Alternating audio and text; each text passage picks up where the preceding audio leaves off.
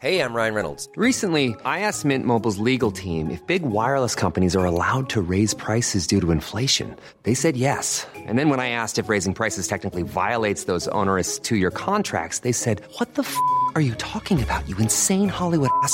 So to recap, we're cutting the price of Mint Unlimited from $30 a month to just $15 a month. Give it a try at mintmobile.com/switch. $45 up front for 3 months plus taxes and fees. Promo rate for new customers for limited time. Unlimited more than 40 gigabytes per month. Slows full terms at mintmobile.com. Join Hoda Kotb for a brand new season of her podcast, Making Space. For season 5, I am making space to talk to people who are providing a sense of hope and inspiration when life changes course. Uplifting conversations with inspiring individuals like NFL legend Drew Brees, singer-songwriter Ziggy Marley, and Today Show co-anchor Savannah Guthrie as you have never heard her before. I found faith more viscerally, not because the bad thing didn't happen, but because it did. I promise you, like me, will leave these conversations with some wisdom for your own journey, empowered and inspired to make space in your own life. New episodes of Making Space with Hoda Kotb are released every Wednesday. Listen now wherever you get your podcasts. Hi, I'm Zibby Owens, and you're listening to the award-winning podcast, Moms Don't Have Time to Read Books. If you like this podcast, you will love my new anthology called Moms Don't Have Time to Have Kids. Check it out, and you'll hear from 49 authors about all sorts of things moms don't have time to do. All the authors have been on this podcast. Also, check out my TikTok, with Zibby and Tracy, my other podcast, Sex Talk with Zibby and Tracy.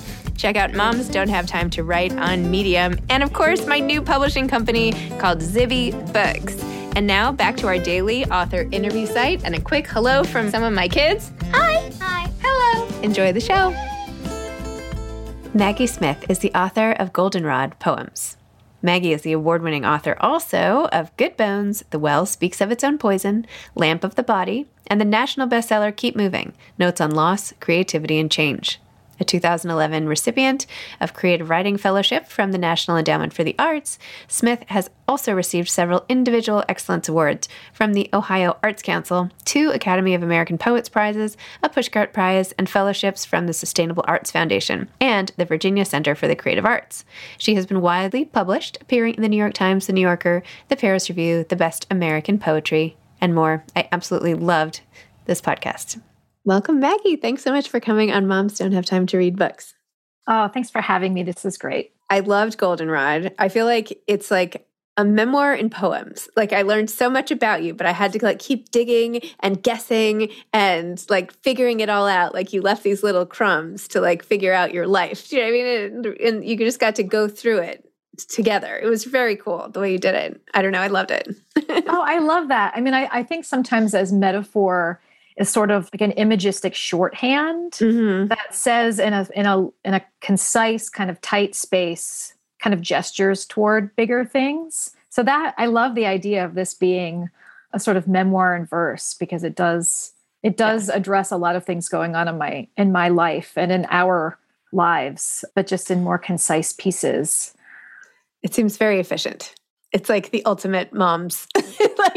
Why waste the time with the whole story? I'm going to tell you about my son in 8 lines, and I'm going to tell you about my marriage, and, it's amazing. Yeah, pretty Poetry is actually a great genre for moms, so don't have a ton of time. The poet Lucille Clifton used to talk about that. You can be making dinner, stirring the soup, getting something ready, putting the soccer jersey from the washer in the dryer. And if one little idea comes to you, you write it down. And then if another little idea comes to you, you write it down. And so it's worked for me. I started writing poems before I was a mom, but it's been something that's been probably easier for me to keep up than, say, novel writing, because I can dip in and out both as a reader and as a writer and not feel like I have to remember where I was or where the characters are or what have I explained, that kind of thing. Yeah, I feel like full length can be very unwieldy, right? It's it's just so much. You can't hold it all. I don't know. Yeah. I've been trying to edit this memoir and I'm like, this is so hard. How do I remember it? Anyway, it's harder than an essay, which I much prefer to write. So, but I wanted to maybe read one or two of these, if you don't mind, if that's okay. Yes. Particularly December 18th, 2008, or just some of these just like caught my attention. I'm going to read two, if that's okay. So, okay. For just a fraction of a moment that afternoon, if we think of time as being a whole, you were the newest person in the world. You were the emptiest vessel on earth, knowing nothing of this place or of yourself, that you even were a self, that a self was something one could be, that one could be at all, and what was being.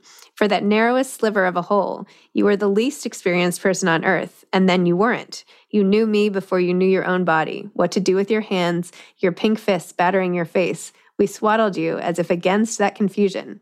Though I tell you that confusion never leaves, the body remains a house unaware of its rooms. That is so good. I just love that. I mean, the body remains a house unaware of its rooms. I don't know. It's so good. Tell me about this. Tell me about writing this poem. Yeah, the title is My Daughter's Birthday, my firstborn's birthday. And I actually wrote this poem in a hotel room, and it came out in more or less sort of one fell swoop, which is not usually how poems happen for me. A few happen quickly. Most of them happen in tiny little fits and starts, kind of accruing over a long period of time after lots and lots of revision and various versions. But I was thinking about what it means to be a newborn, and sort of like that moment that you're born, you're the newest person. And what does that mean? And how do you figure out what it is to be a human being? And then just thinking a little bit about what we have to do for babies, because they don't even know their own boundaries or edges yet, clipping their tiny fingernails so they don't scratch their faces, and, putting socks over their little fists and swaddling them so they don't wake themselves up by punching themselves in the face, which they tend to do. And just thinking, like, actually, that sense of not knowing oneself and one's life and one's edges and one's boundaries in a way never really goes away. I mean, we may not scratch our faces or bop ourselves awake in the middle of the night, but there are still so many things I don't understand about myself and my life. And that confusion is not something one can swaddle oneself against. And so thinking of that as the kind of bigger metaphor in the poem. Oh my gosh, I love it. Maybe the weighted blanket as adult swaddler, Yeah, actually, sometimes I call my son my weighted blanket, because at 9, he's still a snuggler and still really wants to kind of drape himself over me when we're watching TV or whatever. And so I joke with him, like, you're like my heating pad / warming, weighted blanket. It's perfect, actually. Just don't go anywhere. You also, here, let me read this one. Poem beginning with a line from Basho. Did I say that right? Yeah. The moon is brighter since the barn burned. And by burned, I mean to the bones, the rafters on the ground of a whale's ribcage. A barn is mostly kindling. No wonder it went up like that. Whoosh. Or should I question my perception? As the therapist tells me, look for evidence to support the feeling. 1 minute beams, the next smoke. Didn't my husband say, hardly to me at all, it was a long time coming? In this still smoldering field, I am looking for evidence. How can something stand for years and then, just like that, where the roof was all this night? I know. All we can do is look at each other and sigh. This was a hard one. Honestly, it's somebody shared this poem around the time Goldenrod was first published. Someone shared this poem on Twitter, and I read it again and I thought, wow, I actually don't remember writing this poem. It's one of those poems that I can't tell you where I was sitting. I don't know exactly how it happened. I have completely blocked out the writing of that particular poem. And maybe that's not that strange, considering how raw some of the emotions in that poem are. But really the metaphor for me is something that comes up in Keep Moving too, actually, is the idea that when something burns down or is destroyed, there's something destructive there, obviously, but there's also a space that's created where something new can be built or where something new can be seen. And I thought a lot about that when my marriage ended. Like, I had the shelter of this thing for, almost 19 years of my life, my entire adult life. I had the shelter of this thing. And when it burned down, it was terrifying. And yet, look at the sky. Like without the beams, without the roof, without the walls, I was in the open and it was scary. And I was sort of exposed to the elements in ways I hadn't been since I was a kid and really ever, I lived with my parents before I lived with my then husband. And so, but look at the view. Like, what can I see now that I couldn't see before? What is possible now that wasn't possible before? What can I build in this sort of like charred imprint of what used to be there? It's up to me now. It's not a group project. Like, I get to decide. And so trying really in that book and in this one, I think to kind of reframe things for myself, which is not to deny that something hard happened or try to snap into positive thinking right away, but to like sit with the feeling and also think, yes, but what else? Like, yes, and it's also maybe this thing. Like, there are all these stars that I didn't get to look at because I had the shelter. I love that. That's like the ultimate sort of optimist, right? Like that from something terrible can come something so amazing. I'm trying. How's it going? It's funny. I mean, I say keep moving. I'm a recovering pessimist. Yeah. And I think I was a pessimist most of my life, but in a self-protective way, like when you think it's not going to go well, but you're really saying that to protect yourself in case it doesn't go well because you don't want to get your hopes up. Mm-hmm. And I think I am putting that aside because honestly, when things really, really go wrong, you need optimism in a way that you don't when things are going pretty well and you can kind of be self-protectively pessimistic. Yeah, self-protective pessimism doesn't protect you when you're already at the bottom of the well. Like, you need something to help you climb out of it. And so starting to think about the things that could go right instead of only the things that could go wrong has been serving me pretty well for the past 2 or 3 years. Well, I feel like the self-protective pessimism is just another way of saying anxiety. I mean, right? It's basically that. It's like, I feel like if I worry about something enough, then I don't have to really worry about it anymore.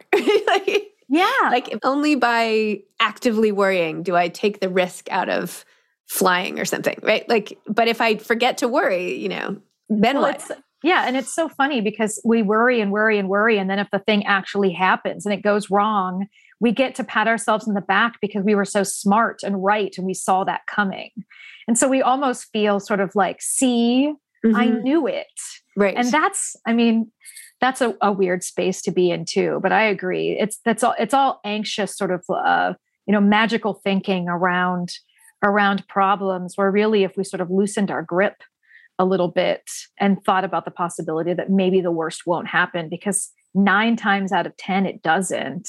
Right. It's just that one time.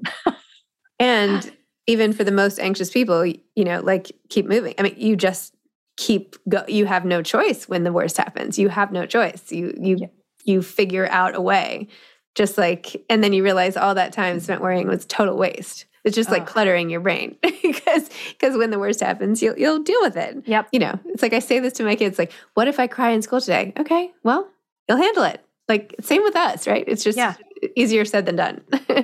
Easier said than done for sure. Tell me also about your son's fevers. I was so worried about him in the book. What was that about? Was it diagnosed? Like, did it go away? No, he just, some kids run high fevers naturally. So, my daughter, if she was really sick, it might get to 102. Rhett, if he was really sick, 105. Which if your firstborn never got past 102, you think, well, that's a high fever. Mm-hmm. And so when you have a kid who, you take their temperature and it's 104.7, it's like, I don't know what to do with this. And no, actually nothing, at least in regards to that, was ever wrong. It was just his body was different from his sister's and it was scary. And even now, I mean, he just runs a little hotter. If he gets a fever, he just feels a little hotter. And so I end up, going and getting the washcloths and doing the little mittens of washcloths and the little socks of washcloths. And we just do it. Did you ever see the documentary on HBO? Not a documentary, sorry. Like the limited series called John Adams on HBO based on David McCullough's book. And no. I don't know, I watched it like forever ago, but I can't get this one scene out of my head of Abigail Adams with like the washcloths back in the day, with her children at home with no recourse, like nothing else, no tools in the toolbox, just the cloth and the fear and the kids. And every time my kids have a fever, I kind of flash back to that, because it's just like, this is what we do, right? You have to go back to just like cooling off the body of somebody you love who's struggling. And like, there's not really much you can do. Not much has changed since then. But anyway. No, I mean, thank goodness for like the children's Tylenol or whatever in the middle of the night. But I mean, no. Antibiotics. It's true. It's at 3 a.m, it really is like you, your child, and a washcloth. And really, the poem about that in the book is really a poem of sort of having a crisis of faith, or a crisis of not having faith that I can lean on in that moment, and thinking, goodness, I wish I were a person of faith in this moment, because this washcloth is not enough. Yeah.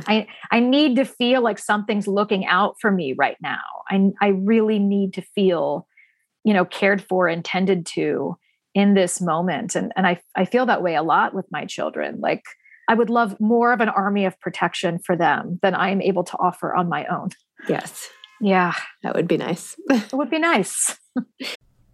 Hey grown-ups, the Cat in the Hat cast is a new podcast from Wondery, perfect for the whole family. Join the Cat in the Hat and your favorite Dr. Seuss characters as they get whisked away on a new adventure every week. Fish dreams of creating his very own polite and quiet podcasts. That is, until he gets a surprise visit to his Fishbowl podcast studio from the Cat in the Hat himself, and it becomes very clear that the cat has other plans for the podcast, and those plans are the opposite of quiet. The cat may be disruptive, but it turns out he's also a great help to get Fish out of all kinds of predicaments. Bursting with music, silliness, and rhymes, the Cat in the Hat cast encourages us all to find fun that is funny in every episode. So sing along to new favorite songs, try your luck at Titanic tongue twisters, have some fun with wondrous wordplay, and most importantly, bring your family along for all of the adventures in the Cat in the Hat cast. Follow the Cat in the Hat cast on the Wondery app or wherever you get your podcasts. You can listen to the Cat in the Hat cast ad-free right now by joining Wondery Plus in the Wondery app or Wondery Kids Plus in Apple Podcasts. So, like, how many days out of the week do you write poetry? Like, is this something that like you do to cope with the everyday, or you work on a collection, or do you write in other ways, or like how often do you turn to that? I don't usually write every day unless I'm on deadline and I'm making myself do it. So, and poems in particular, they come to me in like little bits. So I had a period about a month ago where I think I wrote 9 poems in 4 days, which for me is like 6 months worth of poems. I don't write that many poems in a short period of time. I haven't written any poems since then. Although this morning, the plumber working on the burst pipe in my basement said something about the pipe that I was like, that's a metaphor. I think I startled him a little bit. I said, oh my gosh, that's a great metaphor. And he just looked at me and I was like, I'm a poet. And he was like, started laughing. And he was like, okay. And I'm like, I've got to write that down. So there might be something that comes from this basement experience. But yeah, not every day. I mean, it's things just sort of, I try to keep my kind of antenna up every day, and I keep my ears and my eyes open, and not everything gets written down right away. Sometimes I'll have a conversation with one of my kids, or the plumber will say something, or I'll see something on a walk, and I might not think to type it into my phone or jot it in a notebook right away. And it might just kind of be percolating in my brain until something else maybe happens that seems like it wants to live alongside that thing. And then enough pieces begin to accrue that I feel like I need to sit down and write it down. So yeah, it's sort of a messy process and not really anything. I'm not disciplined in the way that some writers are disciplined, and that I sit down at my desk at 5 a.m. every morning and write for an hour. I've never been that kind of writer. Even before I was a parent, and even before I was a single parent, I was not that kind of writer. So I'm certainly probably not going to become that kind of writer now that life is even, more pull in many direction than it was before. So what do you do then to like cope with big feelings and all the rest during like the average day? Like if you're really upset about something? Yeah. If I'm really upset about something, I will call one of my closest friends or my mom, or I will put on my colossally giant headphones and take a long walk or go for a run or jump on my little trampoline. Or sometimes just take a hot bath and try to take a nap, like unplug in a sort of more literal way, like just really sort of disengage for a period of time if I can. But yeah, writing for me it's not usually something I do in the middle of the big feeling. Mm-hmm. Like I feel the big feelings, I'm working through that. Writing is usually something I do when I'm in a sort of reflective headspace or more of a processing, thinking headspace than a feeling headspace. Especially because I write poems, I need to be able to think about form and structure and how to be sort of concise. And I'm not in that space when I'm having big feelings. So it's usually I have to take a beat. And then a week or two later, I might think, oh, that was interesting for these reasons. That might be an essay. Or, oh, this line or this image won't leave my mind. I need to write this down and see maybe what I can kind of build momentum-wise off of this. And maybe it wants to be a poem. And so what do you do with the poem? Like, what do you do when you finish writing? Like, how do you know when it's a collection versus it's just a poem? Like what? Yeah. Yeah. I mean, I when I'm writing a book of poems, I'm not really writing a book of poems. I write a poem at a time. And then at a certain point, usually 2 or 3 years in, I realize it's been 2 or 3 years since my last book of poems came out. I wonder how many poems I have in this Word document sitting on my, on my laptop. And I open the Word document called like next book or new poems or something not very organized. And I'll see that there are hundreds of poems inside of it. And then I think, okay, there's probably a book that I can carve out of all of this stuff. And I just go through the process of, with Goldenrod, I printed out every poem I had written since submitting the manuscript of my last book of poems, Good Bones, to my publisher. And so the poems in Goldenrod date back to 2016, because that's, when I was handing that last book over. And I had like 150 poems or something, which is, I think there are only 50 some in Goldenrod. So I had to go through all of that, pull out the ones I wasn't that excited about, look at the ones that I was kind of excited about and see how they might be in conversation with each other. And then, what do I want the sort of entrance to the collection to be? How do I want to invite the reader in? How do I envision sort of like stepping out of the book? What do I want the exit to be? And then what happens in between point A and point B? And really, it's such a Luddite process. It hasn't changed at all since assembling my first book in my 20s, which is I print everything out and I shuffle them together in my hands and I lay them out on the living room floor. And I look at the way poem 1 might transition into poem 2. And if I don't like that, I find another one in the big stack that I think would be a good transition from that one. And then I go on to the next and then the next and then the next. And so it's really just a big shuffling act. Huh. Yeah. And what do you do when you're not writing poems in your daily life? Oh gosh, all kinds of things other than deal with plumbers. What do I do in my daily life? So like the average day is wake up, get my kids up, pack their lunches, make their breakfast, get them to school, come back, walk my dog, and then check email, do all of that, realize the 15 things I was supposed to be on top of that I'm not, send apology emails that try not to say I'm sorry.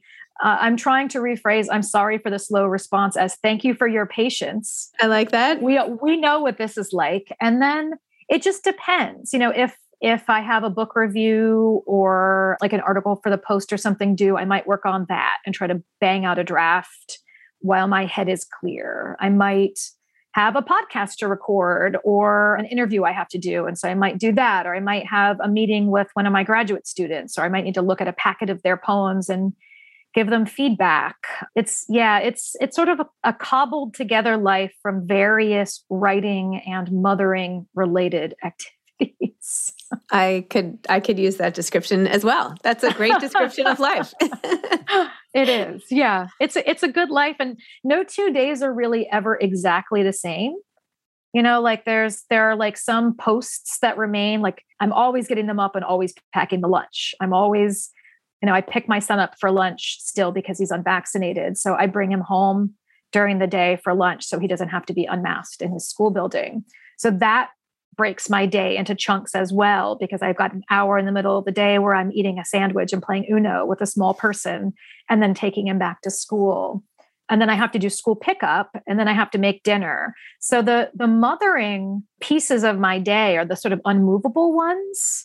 And then around those beams, I'm able to sort of move in different ways and get things accomplished. Yes. Interesting. Yeah. I'm like, well, I know I pick up and drop off, and I try to do as much work as I can between 9 and 3. And then who knows? So yes, that's the life. That's the life. Of course, you end up with all these amazing poetry collections. So it's amazing. I mean, I try to be productive, but it's, it takes a long time. I mean, Goldenrod, it's funny. Someone was like, you published Keep Moving in 2020 and Goldenrod in 2021. And I said, well, yes, I did, but I didn't write them at the same time. I mean, Goldenrod, that book took me 5 or 6 years to write, very slowly over time. So the fact that it came out a year after Keep Moving doesn't mean that I spent the year between Keep Moving and Goldenrod pounding out 54 poems. It's just that was the way it happened on the schedule. But no, I'm not quite that prolific. So what advice would you have for aspiring poets? I would say read as widely as you can. Read as widely as you can. So many people I talk to when I say I'm a poet, they're like, oh, that was the hardest class for me in school. Or I hated poetry. I always felt like it was so confusing. I loved writing everything else, and poetry was always the hardest thing. And I think, a lot of us were just taught it poorly, or we haven't read widely enough to know really what's out there. There are so many living poets writing right now, work that is just flat out gorgeous and moving, but also accessible and understandable and not esoteric necessarily, not something that you feel like you need to go get a PhD to understand what's happening in it. So for people who want to write, my first piece of advice is always read more, because until you really know what's being done out there, it's hard to start doing it yourself. And I also think it gives people a great inspiration. If I'm ever stuck and I feel like I'm not really writing many poems, the first thing I want to do is read other people's poems, because reading beautiful sentences and really stunning images or really unexpected descriptions of things always kind of sparks my brain and gets me going in a new direction. I find it incredibly inspiring. So yeah, just more books. That's the answer to so many things. More books. More books. I love it. Awesome. Well, Maggie, thank you so much. Thanks for talking about Goldenrod. I didn't even hold this up. Your Keep Moving journal, which I'm also obsessed with, and couldn't even figure which is so great. I mean, if I ever was going to sit down and do a journal, this would be the one. But I'm not going to have time to do it. But it's really great, and it's a great gift. I feel you. Anyway, well, thank you so much. No, this was a joy. You too. All right. Have a great day. Stay in touch. Take care. Okay. All right. Bye-bye. Bye. Thanks for listening to this episode of Moms Don't Have Time to Read Books. Don't forget to follow me on Instagram at Zibby Owens and at Moms Don't Have Time to Read Books. Also sign up for my newsletter at zibbyowens.com and sign up for my virtual book club and meet lots of authors on Zoom every other week. Thanks so much to Steve and Ryan at Texture Sound for the sound editing. And thank you to Morning Moon Productions for providing this fantastic intro and outro music.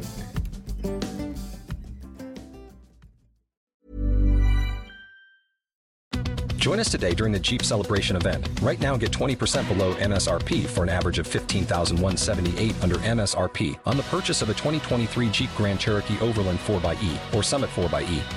Not compatible with lease offers or with any other consumer incentive offers. $15,178 average based on 20% below average MSRP from all 2023 Grand Cherokee Overland 4xE and Summit 4xE models in dealer stock. Residency restrictions apply. Take retail delivery from dealer stock by 4/1. Jeep is a registered trademark.